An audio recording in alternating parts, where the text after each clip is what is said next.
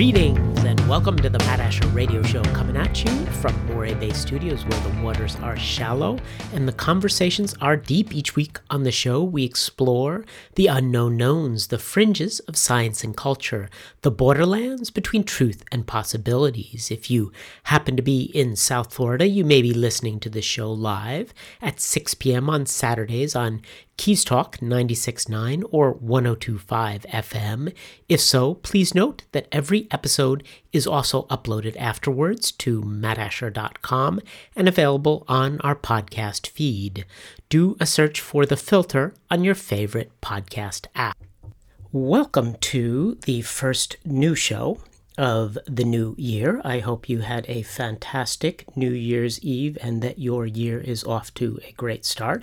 Mine certainly is, but I'm going to begin by reaching back, way back to 2020, when I did a podcast episode with Jesse Walker about a book that he wrote way back in 2013. It was called The United States of Paranoia, a Conspiracy Reader. It is still called that.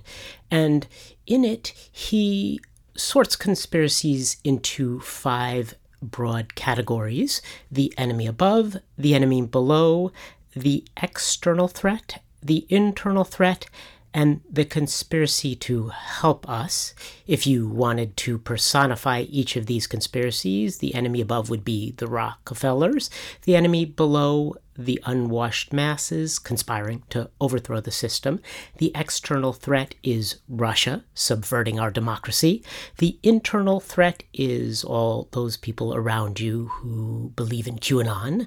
The conspiracy to help us, or the benevolent conspiracy, are those aliens who watch our nuclear arsenal and try to prevent total war. And yes, that is a conspiracy that a lot of people believe in.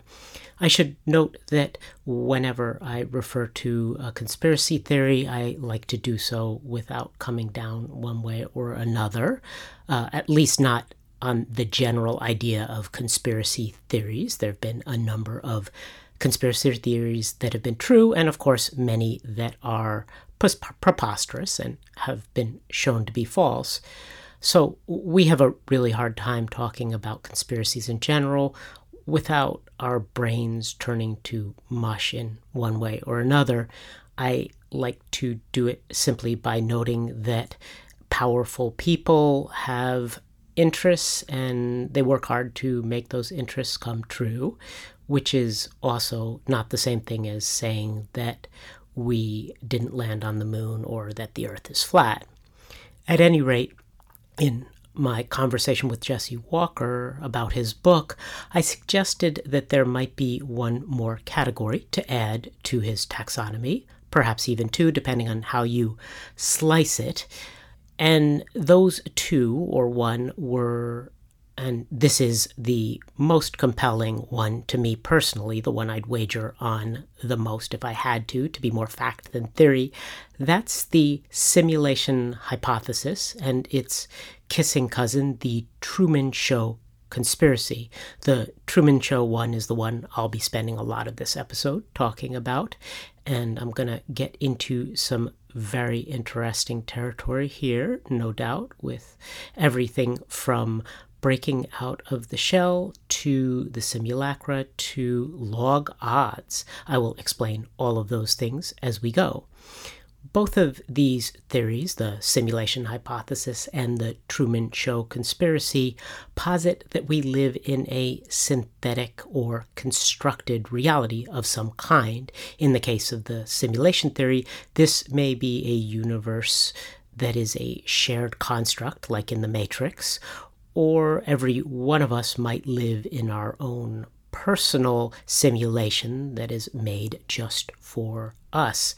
It's worth noting that if this theory is correct, the architect of the simulation, from our perspective, is going to look a lot like God, or at least a god.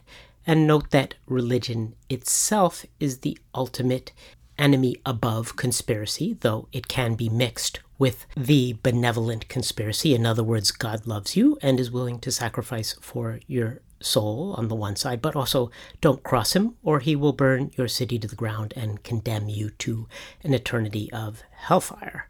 That might be the enemy above side of God, as viewed from the lens of conspiracy theories as categorized by Jesse Walker.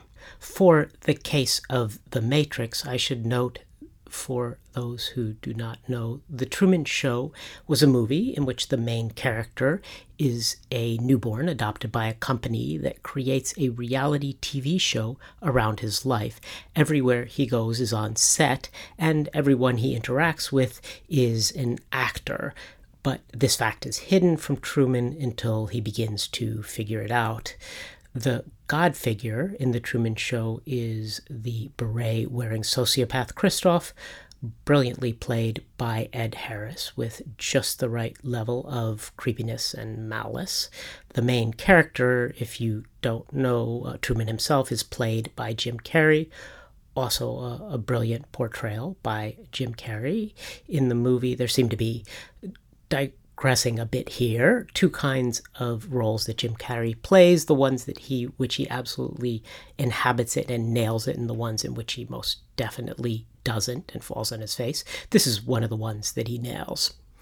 Getting back to The Truman Show, it turns out that the belief that you are living in something like the universe of The Truman Show is actually fairly common among paranoid people, which makes sense as Truman conspiracy isn't that far removed from the idea that a powerful cabal is watching you all the time and trying to control your behavior, maybe even your mind.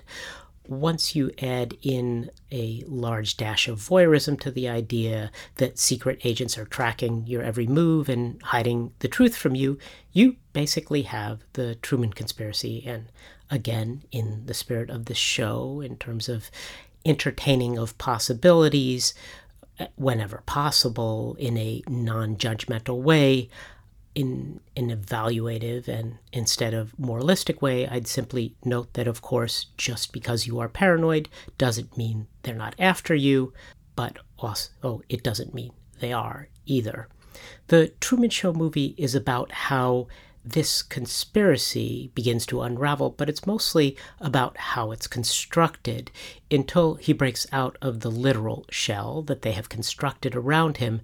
Truman's world is a simulacra, and his actions are taken in reaction to what look like real people doing real things in a real town, but everyone is an actor, and all of the buildings are paper-thin facade that hides a reality, but it is the reality that there's nothing behind it. This is a simulacra in the direct Baudelarian sense.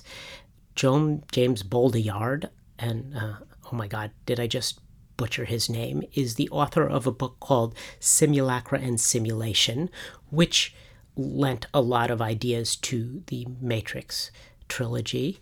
To try to explain that idea of the simulacra versus simulation, Sea Haven, the town Truman inhabits, isn't a Potemkin village. Those were the villages in the Soviet Union that were set up for visitors so that when they arrived and looked around and wandered through a town, it would look like Russia was a prosperous, thriving, flourishing country, because they had taken all of the goods from everywhere around them and put them all in this one little village, so all of the stores appeared chock full of goods and everything was freshly painted and washed and the streets were swept. But that covered up the fact that all throughout Russia things were decaying and there wasn't enough food for everyone or goods generally. But by creating a Potemkin village, they could concentrate what they did have on this single point and make it look like they were a much nicer place than they were.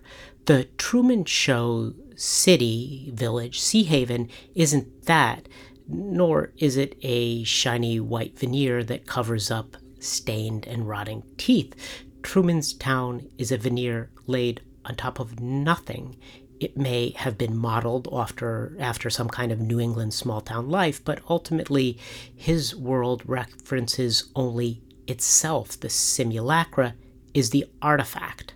For Truman, this veneer, at least until he begins to figure it out, is reality. So do we ourselves live in a Truman Show-like world? Is the Truman Show conspiracy true in any sense? And if so, how would we evaluate that claim? Or if we live in a simulation of the more deist kind, where a programmer has set the odds for all kinds of things, either explicitly or implicitly, and then that God went away, then the best thing we can do as humans is try to figure out what those odds are as a guide to living in alignment with reality, or at least the reality of the simulation we are in. However, if we live in the Truman Show kind of situation, or in a simulation that isn't like the Matrix, then our world is carefully curated. We have some kind of Christoph or Christovs who, on an ongoing basis, present us with some version of a faked reality. In the Matrix, they have the Matrix, and that exists in order to manage the people who are plugged into it, and there's an architect of that who can change things around, upgrade the Matrix, and control things. These upgrades are intended to manipulate reality in a way that will help control the citizens of the Matrix. In the Truman Show, Truman has been conditioned to fear a boat ride out of safe haven that would bring him to the fake horizon. And when he finally overcomes this fear and takes to the water, the show's director makes the water, that very water that he's sailing out on, artificially dangerous by changing the weather with a fake storm. Truman's reality is bent to conform with the fake perception that they want him to have about the world around him. Note that your parents almost certainly did that very thing. Before I get to that, though, note that this phenomenon of bending reality and creating inflated fears, false fears, is a phenomenon that exists not just among human beings, but in the animal kingdom itself.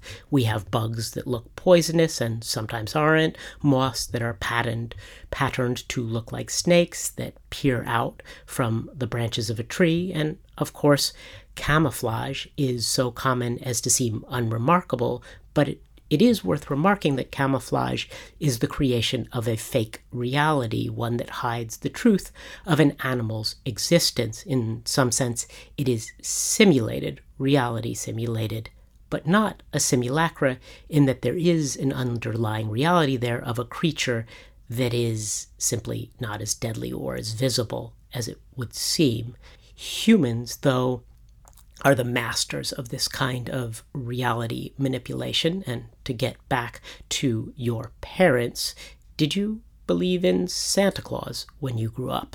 If you did, you are like millions and millions of other kids who were told this boogeyman existed in order to tell you a story that was entertaining, but also to scare you into being good. He knows whether you are good or not. So be good for goodness sake, or for the sake of the gifts that you would get if you are good, because that's how Santa rolls. This is not unique to Western Christian culture. These kinds of boogeymen who eat bad kids or do even more extreme things have existed throughout history in a wide variety of cultures. Parents seem to have universally arrived upon the solution of scaring their kids with imaginary creatures that will do them harm unless they obey, though in the case of Santa Claus, the harm is just giving them coal instead of presents, kind of like a mixture of the benevolent conspiracy and the not so benevolent one. But this is actually a common pattern of compliance to create a mythical creature or universe or final destination. And this might upset some of you to think so. If so, and if you've seen the movie The Matrix, think about how hard it is in the simulation to get people to see what's behind the curtain, to get them to take the red pill.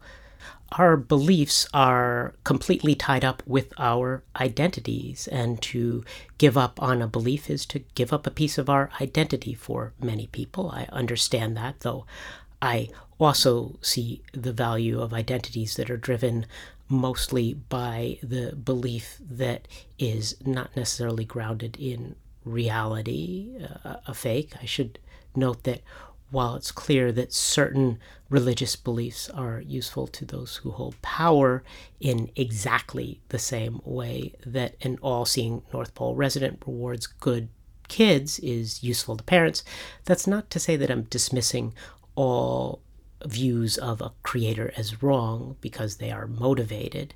If we live in a simulated universe of one kind or another, which is, as I say, the view I find very compelling, or at least very hard to dismiss, then there is a god or gods from our frame of view who architected our world. That's them.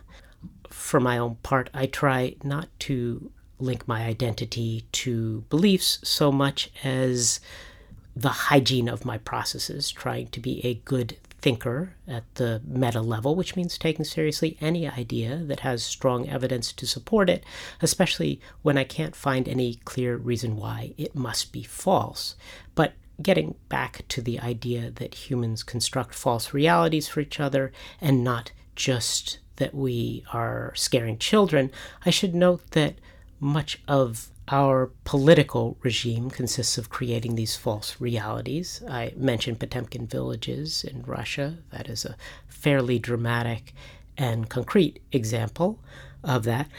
But a lot of the times, those fake realities are built up on the psychological plane more than in terms of having a direct, concrete manifestation as in the village that appears to be in great shape, but is actually hiding the fact that the country is decaying.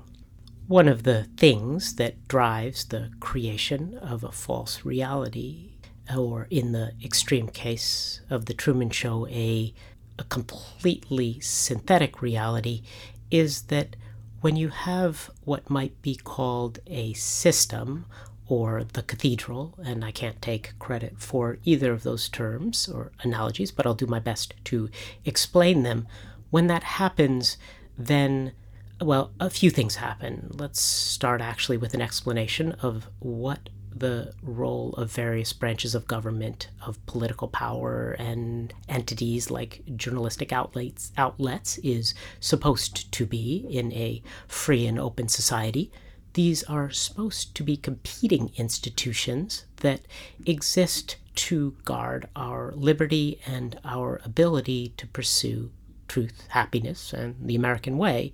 But we know that people lie. We know that those in power will always want to create real or psychological Potemkin villages to hide their failures, cover up their misdeeds. So the role of these other competing institutions is to help keep them in check. So if the president, for example, says, "I am not a crook," you have a free press, ideally, to show otherwise, to unravel reality and demonstrate that in the case of that ex-president, yes, indeed, he was a crook, a particularly nasty one in terms of spying on the opposition party.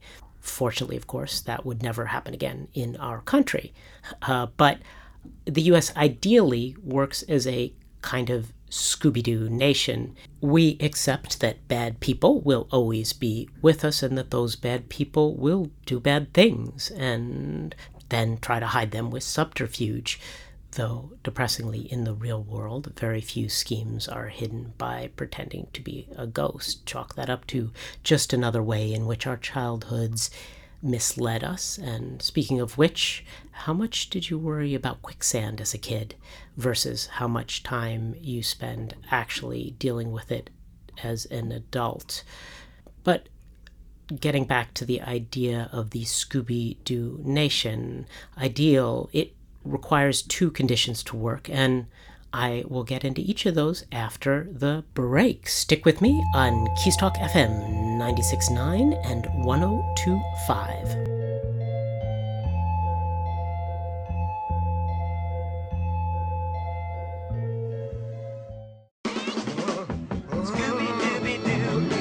are you? Shh, you're ready and you're willing. Yes, we can count on you, Scooby Doo. I know we'll Welcome back to the Matt Asher radio show on Keys Talk FM. I am talking today about a particularly interesting kind of conspiracy theory, the Truman Show conspiracy, modeled after the film The Truman Show with Jim Carrey, an excellent movie, by the way. In that movie, an infant is adopted by a corporation which wraps an entire community around him and creates a reality TV show in which he is the only participant who does not know that everything around him is scripted and fake, and everyone around him is an actor and everything around him is part of a set.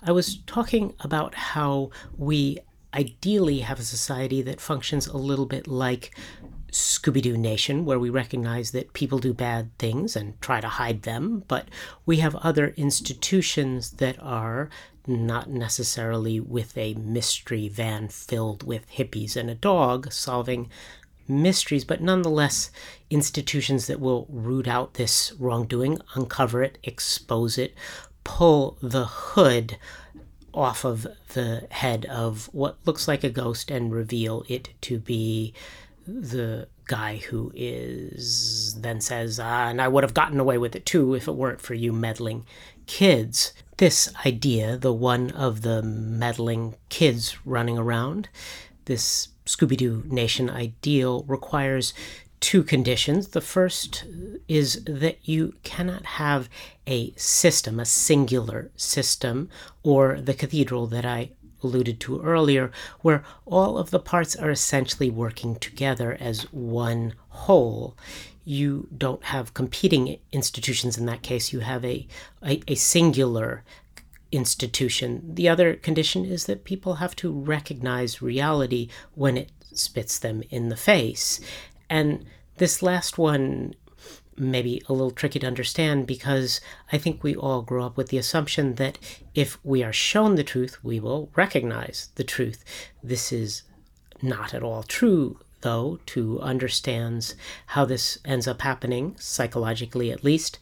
Imagine a sports league. In fact, let's compare two sports leagues, the MMA world of UFC fighting and the professional wrestling world of Hulk Hogan and The Undertaker and whoever it is nowadays who is putting on spandex and getting in the ring as a professional wrestler, professional being in quotes there.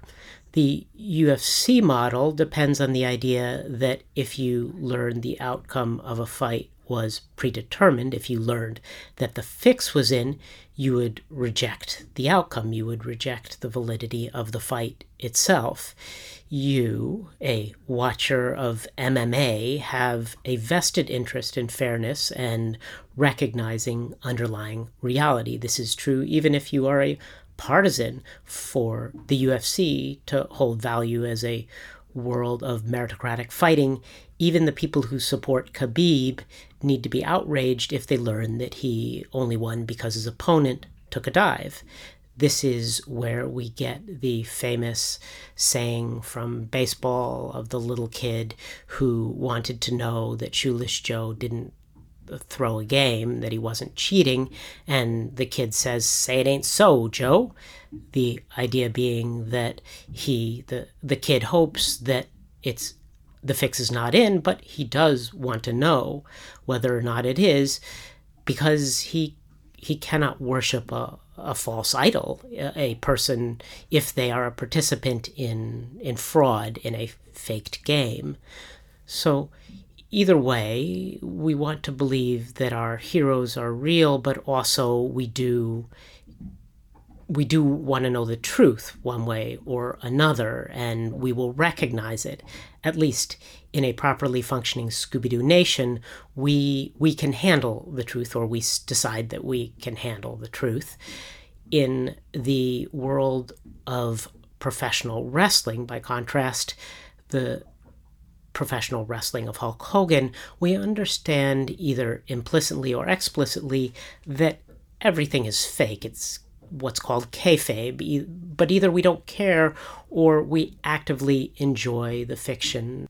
In that construct, we actually will run away from anyone who wants to burst the bubble or illusion. If we are particularly into a match, we are exercising our suspension of disbelief and fully in it. And if the person next to us says, hey, this is all fake, we won't stop to consider that idea and all of its implications and let it distract from our enjoyment of the fight. Instead, what we'll probably do is turn around and say, hey, shut up, I'm watching the fight, let me enjoy it in peace.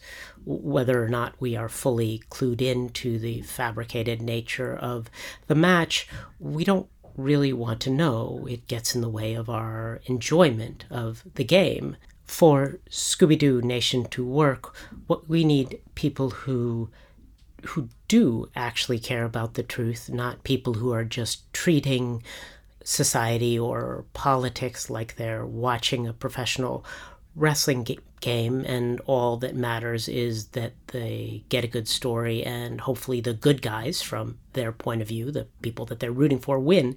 And there isn't anything like a sanctity of the game or any desire to make sure that things aren't rigged. In fact, in the kind of kayfabe perspective, it's great if things are rigged, because this way you can create better stories, and if you are on the same side as the producers of the event in terms of who should win, then you get the people who you want to win, you get to see them win, and you get to see the other side vanquished, perhaps even humiliatingly so. So how does this apply to the real world that we actually live in? I believe that we've broken down on both of these conditions, that we have kind of a uniparty, a singular system where all of the institutions are working together, hand in hand, not necessarily in a back room kind of way where they're smoking cigars and deciding on the future, but they share the same ends. In other words, it's no more a conspiracy than, say, the United States itself is a conspiracy. If you want to take an interesting dive of history, actually, it's worth noting how much of the birth of the United States was a conspiracy. But at any rate, you need these competing institutions, and you need people who are willing to recognize reality, even if that reality contradicts the narrative that they would like to believe or that they would like to promote. I don't think we have either of those conditions right now. If you are looking for the evidence that we don't, just look at how the last president, before the one before this one, was set up by a political rival, and three-letter agencies were weaponized against him, and his administration, his agenda, was crippled by these people, and his party likely lost a majority in Congress, all over fabricated allegations, again, by a political rival. All of this is public knowledge, but for a huge segment of the country, and this might include you as well, it certainly includes almost all of the elites, it doesn't really matter that this happened, and they're not very interested in pulling the hood off the ghost and looking at this.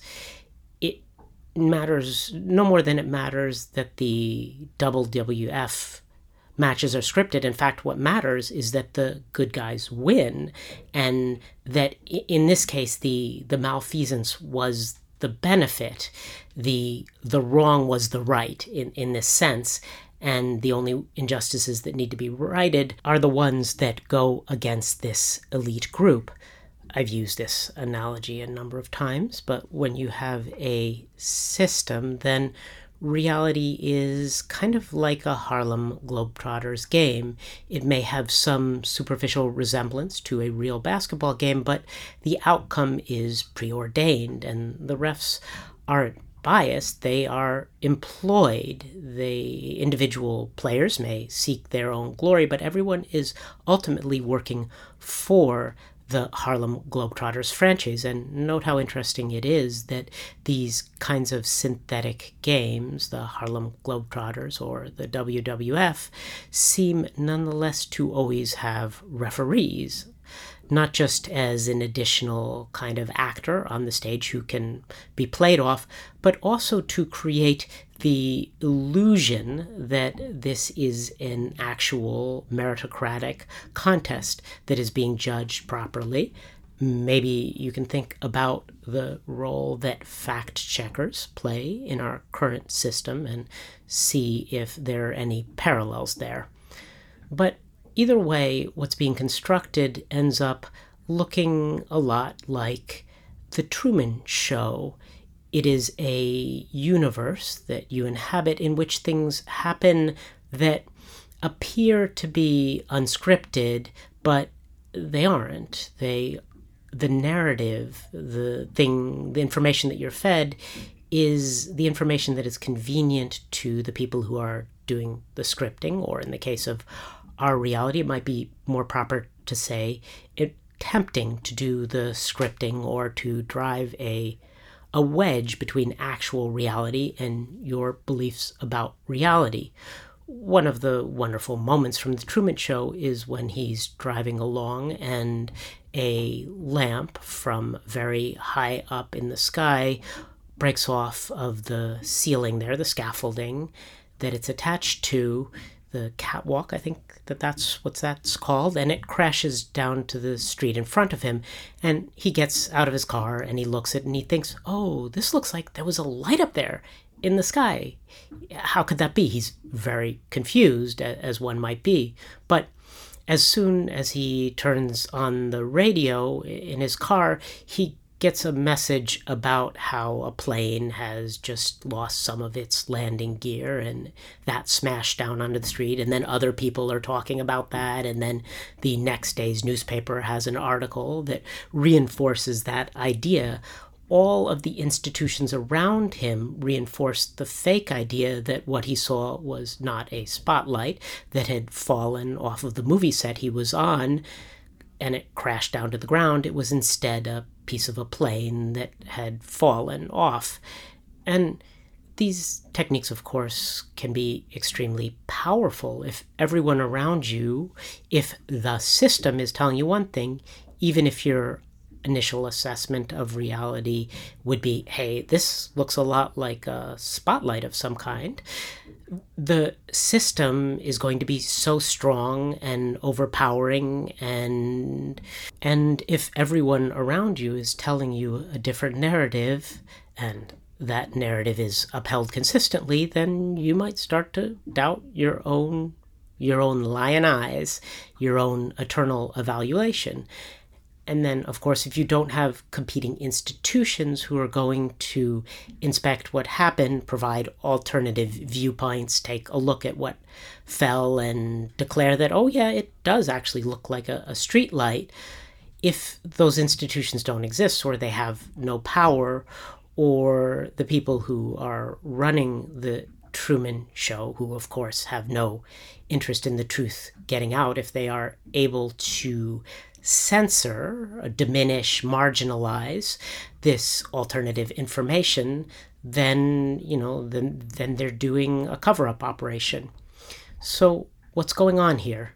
What you have in the Truman Show and in the Truman Show conspiracy is an attempt to drive a wedge between perception and reality, and that wedge becomes much easier to create and also to sustain when you have those two conditions that I discussed, that the system is unified and speaks with one voice and work together, or at least they all have a shared goal in terms of the narrative that they want to promote. And you also have people who are more interested in watching an MMA fight and seeing their good guys win. A WWF fight, a kayfabe situation, than in seeing the best fighter win.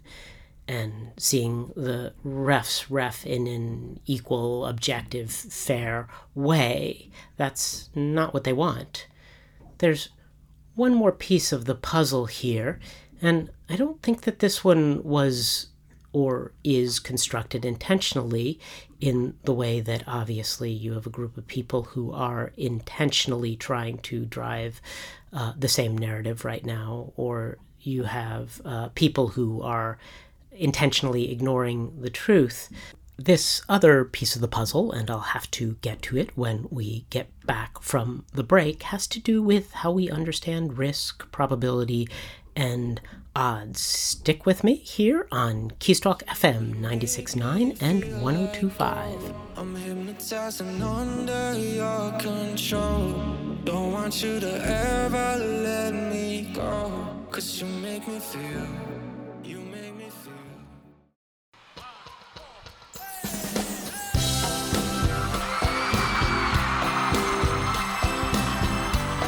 Welcome back to the Matt Asher radio show on Keystalk FM.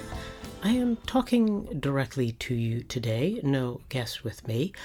I'm talking about a particularly interesting conspiracy theory, to me at least, the idea that we live in a Truman Show-like reality and that there has been a divergence between our perceived reality and our actual reality, especially as of late.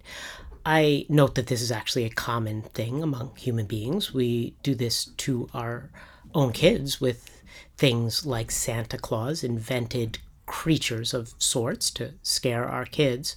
My contention is that we are now doing this as a societal level, and I posit two things that are causing this to happen, or the lack of which is causing this to happen. And by the way, if you have missed any of this episode, every episode is podcasted afterwards. You can go to mattasher.com/2022 to catch the whole episode.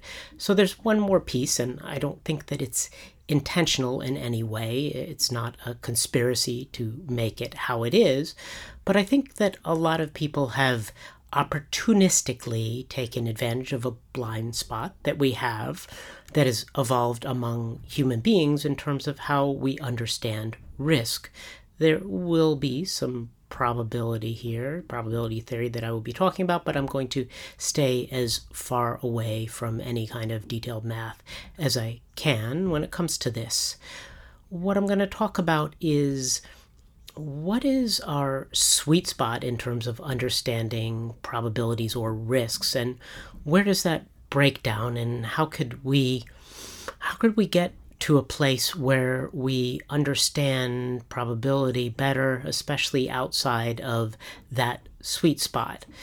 I think that our very understanding of probability and risk has been handicapped. We are, in a sense, like the ancients who had to do algebra without the concept of zero, as in working with Roman noodles. These things can be done, and amazing things were done with the primitive tools, but we couldn't have any aspects of the modern world, like calculus, without advances in the concepts that we use to understand math. I want you to focus on how you think of risk or probability. That might be in terms of percentages, like what is the chance of rain on next Thursday? My app says that that's 30% here in my part of the Keys. Those kind of percentages work fairly well for things in the middle of the spectrum. Most free throw percentages, for example, are, say, 65 to 85. The unemployment rate is about 5%, which is about half as much as the unemployment rate in European countries, many of them. And if you toss a perfect coin, that's going to be a 50-50 chance. A baseball player might get a hit 30% of the time, which is confusingly expressed as having a batting average of 300, but nonetheless, we don't have a hard time conceptualizing the idea that a batter will get on base about 1/3 of the time, or once in every 3 at-bats. At the fringes, though, we are awful at percentages, because percentages is the wrong way to express these. For example, your chance of getting into a fatal crash on a commercial flight is 0.000005%, if I got the right number of zeros there. But what does that mean? As a percentage, it probably means almost nothing to you. To understand risk anywhere outside of the sweet spot of about 5 to 95%, I need to take us through an entirely different way to understand probabilities, one that you all should have learned while growing up, in my opinion, but didn't. As I say, I'm not going to do a deep dive into the math of that. If you're interested in that, go to, as I say, mattasher.com/2022, and I'll link to a paper that explains this in great and glorious detail. But for now, I'm just going to argue that the right way to understand probabilities, especially for values outside of that sweet spot, is to use something called log odds. These are expressed in something called decibels, which share some similarities as a scale with the way that we measure noises. As I say, I'm not going to go deep into the math behind it, but I'm going to go into some examples to show how this works, starting with the midpoint, the 50-50 point. In this scale, it is 0. A perfect coin toss comes in at 0 decibels as the chance of getting heads and as the chance of getting tails. 10, as in a 10 dB event, is an event that is 9/10 certain to happen. So a good free throw player has a 10 dB chance of making any particular throw from the foul line. And note that each additional 10 decibels is an additional tenfold increase in the chance that something will happen. There is a little bit of a caveat there, but you can just think of that as every 10 decibels up is a tenfold increase in the chance that it will happen. Your chance of surviving a commercial flight, to get back to that example, is 70 decibels. It is extremely high. That was that 0.00005 chance. Think about that, how nice that is to wrap your head around 70 dB instead of that awful percentage as your margin of safety. And because this measure is symmetric, your chance of dying on that flight is negative 70 dB. These ways of doing things, this log odds way, is much better than percentages for general rules of thumb. Like, you should probably not worry too much about anything as a risk that's lower than negative 60 dB, unless this is something that you are doing over and over and over again, or if the consequences of something going wrong, if this does go wrong, are extremely, extremely bad. And if you really want to freak yourself out, do a look at what the scientists thought about the percentage chance that the atmosphere of the US would get ignited when they set off the first atomic bomb. But to get back to this idea of using the dB scale as a general way to see what are the risks you do or don't have to worry about, just to put this in perspective, if you are around my age, your overall chance of dying on any given day is about negative 45 dB, which is significantly higher than your risk while you're flying. Maybe if you're in particularly good shape, your overall mortality rate is about negative 55 dB per day. Still, note that's much higher than your risk on a commercial flight. So just living is more risky than flying on a plane. Note for a moment how well this scale works. To go a little bit even more extreme, if you are an 80-year-old male, your overall chance of kicking the bucket in a given year is about the same as Russian roulette, 1 in 6, or about negative 7 dB. Your chance of surviving the year is 7 dB.